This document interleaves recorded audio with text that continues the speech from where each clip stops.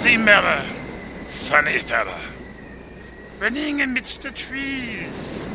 Who's there? I said as I stirred my head, but nobody answered me.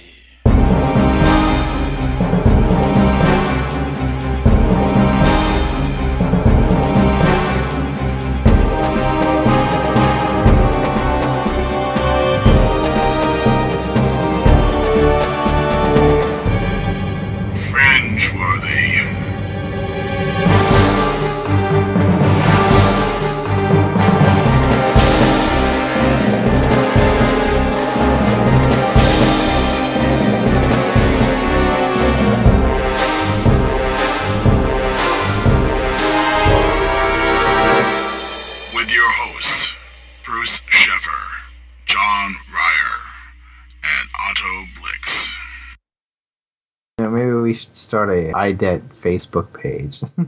We have a Fringeworthy Facebook page, which I think people should join. That's true. I did join it, but mostly it's about us posting our podcast. Yeah. Why don't you folks who are on the Facebook page do some more? I mean, you should know about this stuff, right?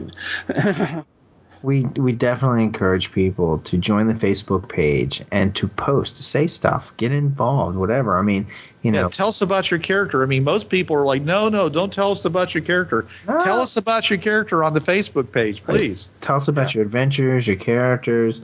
Just say hi. Just show up and say hi. I'm blah blah blah, and I'm friends with such and such. I mean. Yep.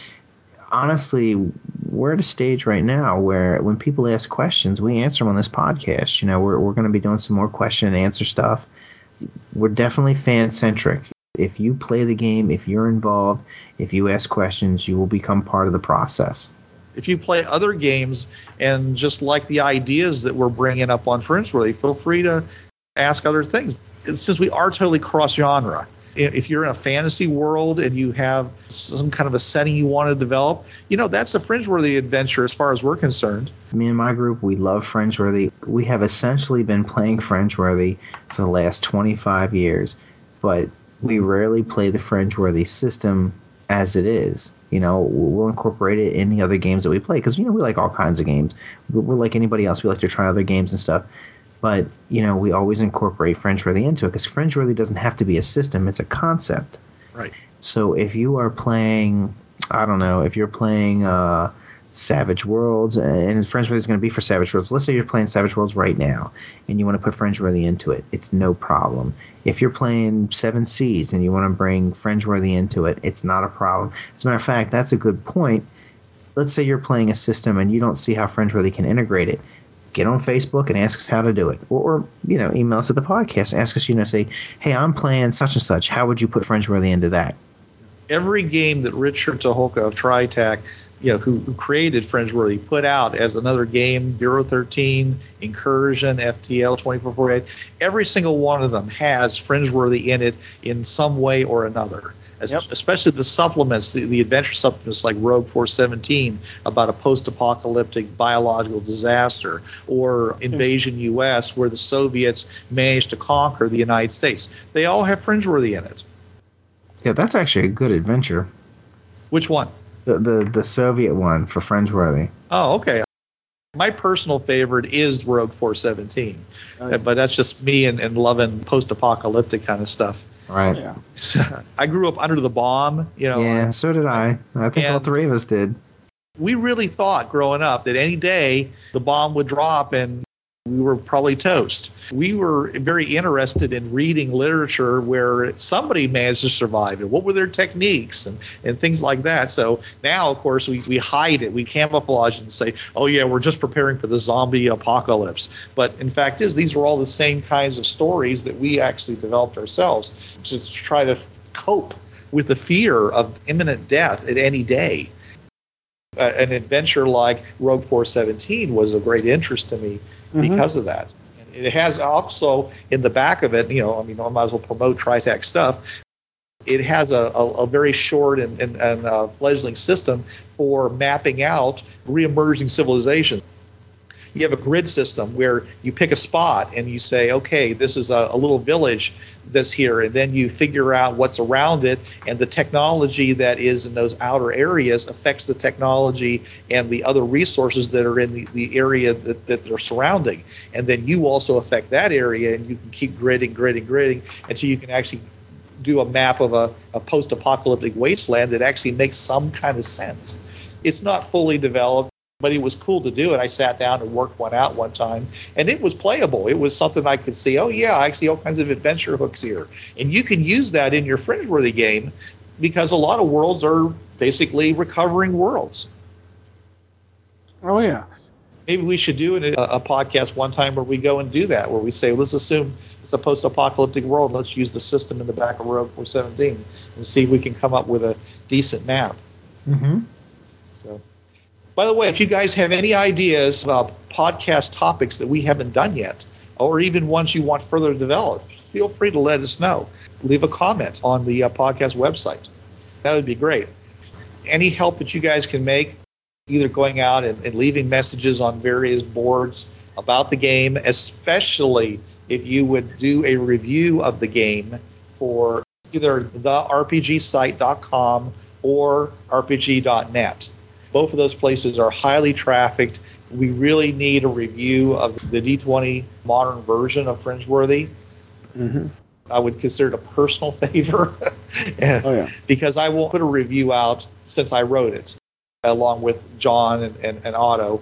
So I don't feel it's appropriate for me to put a review of the game that I love so much. So we really have to count on you, our faithful listeners, to do that for us. So please, someone, put a review out there. Okay?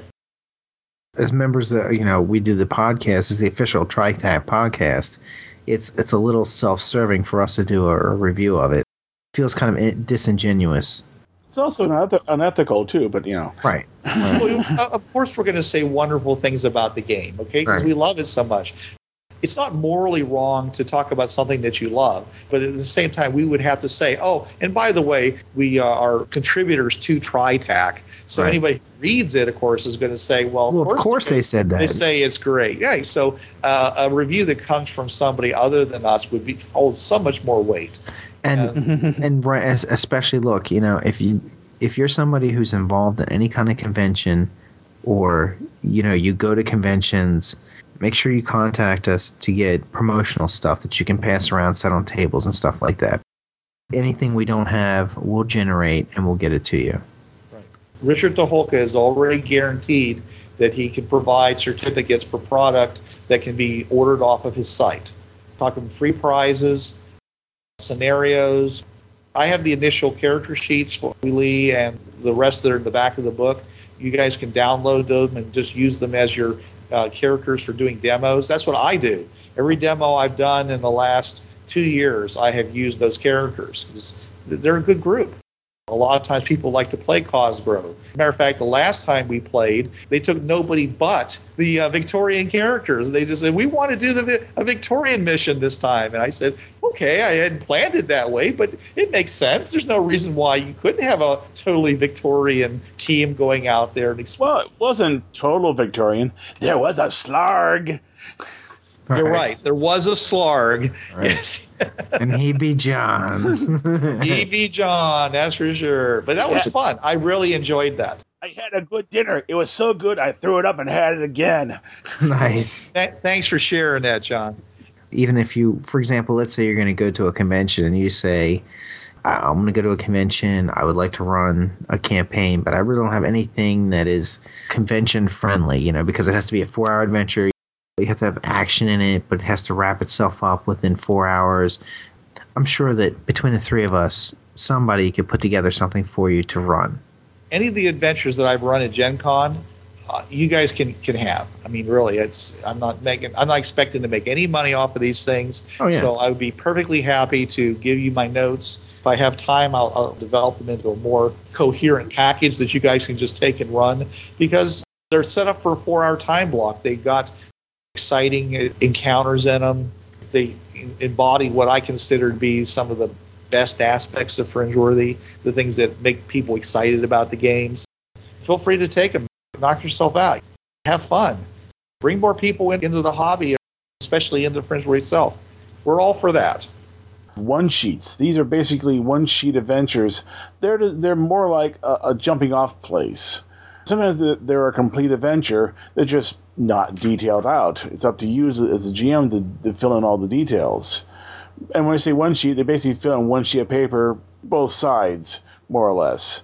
They may include the stat block for the boss NPC if there is one, but for the most part, they are self-contained little adventures that sometimes will run in 4 hours if you pan them out right.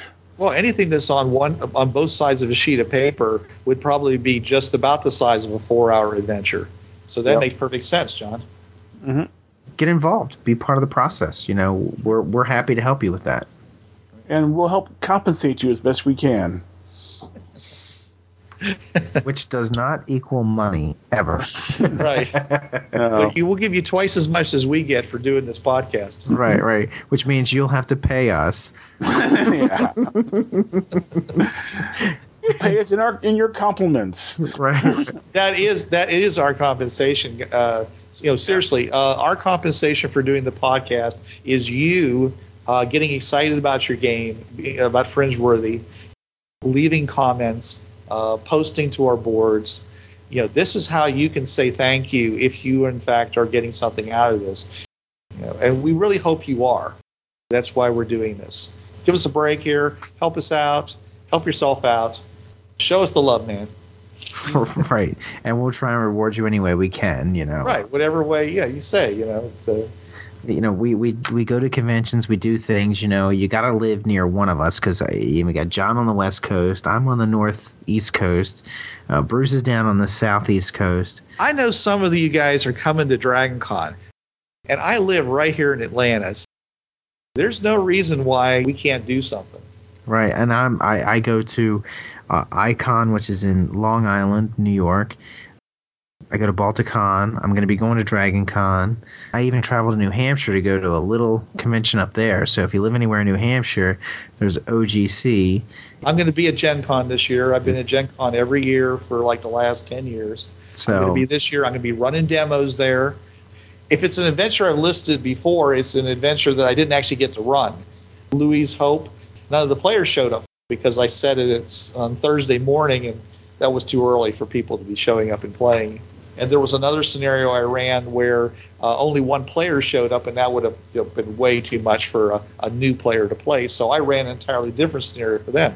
If I run a scenario at Gen Con, it's going to be a scenario that's never actually been run there before. So please feel free to sign up. Enjoy yourselves. Introduce yourself to me. We want to meet you guys. But not only that, Bruce, if you're going to be at one of these conventions, or you could be at one of these conventions, and you're thinking about coming, and you're comfortable with the system, and you're an accomplished DM, you run some games, and you feel confident in running something at a convention, if you want to volunteer, and we're going to be there, then that works out really well because you can get support from us. We'll help you. We'll funnel people your way, whatever you need. You'll get support from us. If you think, well, if I go to this convention, I can't run a Fringeworthy campaign because nobody will show up. That's not true. That's not true. For example, if you go to Icon, the reason why I'm going, the biggest reason why I'm going is I know the guy who runs the whole gaming portion of it.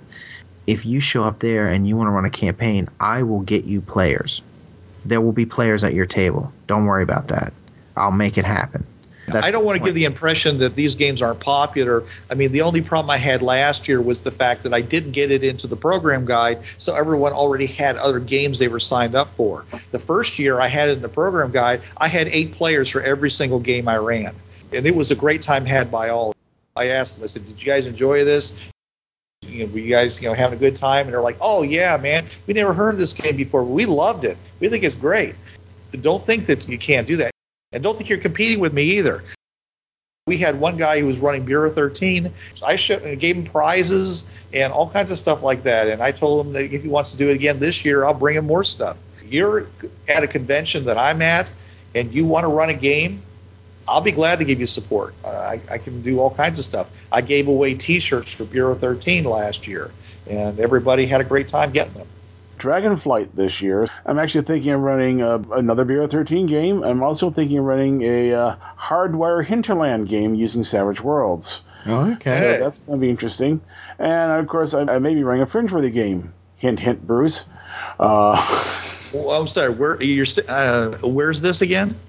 This is Dragonflight. It's the big gaming convention here in Seattle. Okay. Well, what's the hint to me? You mentioned you have scenarios and stuff like that. Oh. Okay. Sure. Okay. Yeah. Say if I can take a break from all this editing I'm doing, I'll be glad to write up scenarios. Right. And I guess we could put it out there. If there's anybody out there who doesn't mind editing audio files and you want to volunteer some of your time, we will not say no. Yes. And the operating term there is volunteer your time because it's, Right. Okay, just so everyone understands, this is our incredible editing suite here, okay? John records these podcasts on the Skype call recorder, and then he sends that to me or Blix. We run it through what's called Levelator, and there's a new version of that I haven't tried out yet, which makes all the audio sound a little better. So if one of us has a quiet mic and the other one has a loud mic, we get it all even. And then we bring it into, the free program. These are all free programs called Audacity, and we do the editing, cutting out verbal uhs and ums and things like that, making sure that it's the right length. At that point, all we have to do is add on the music and maybe a little station identity, and we're ready to go and put it on the website. I mean, these are all tools that almost everybody with even an average computer would be able to use. They're not high-end type programs, and they're easy to use. You can be part of the team. We have no problem about having people on as guests on our podcast as well. If you've got a story to tell, if you have some ideas about Fringeworthy that you think that only you can appropriately explain, well, hey, we'll have you on for a segment. That's fine with us. We're here doing it because we love the game, and we want you to love it too. So we're doing our very best to bring the awesome. If you can bring it to us, that's all the better.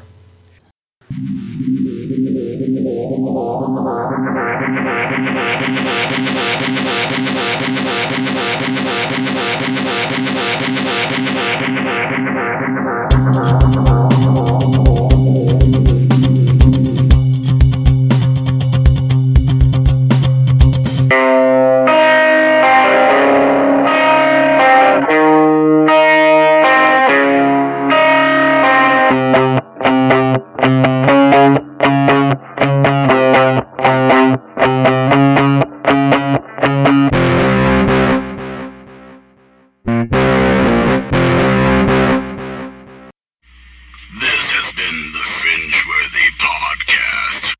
This podcast is released under the Creative Commons 3.0 United States license.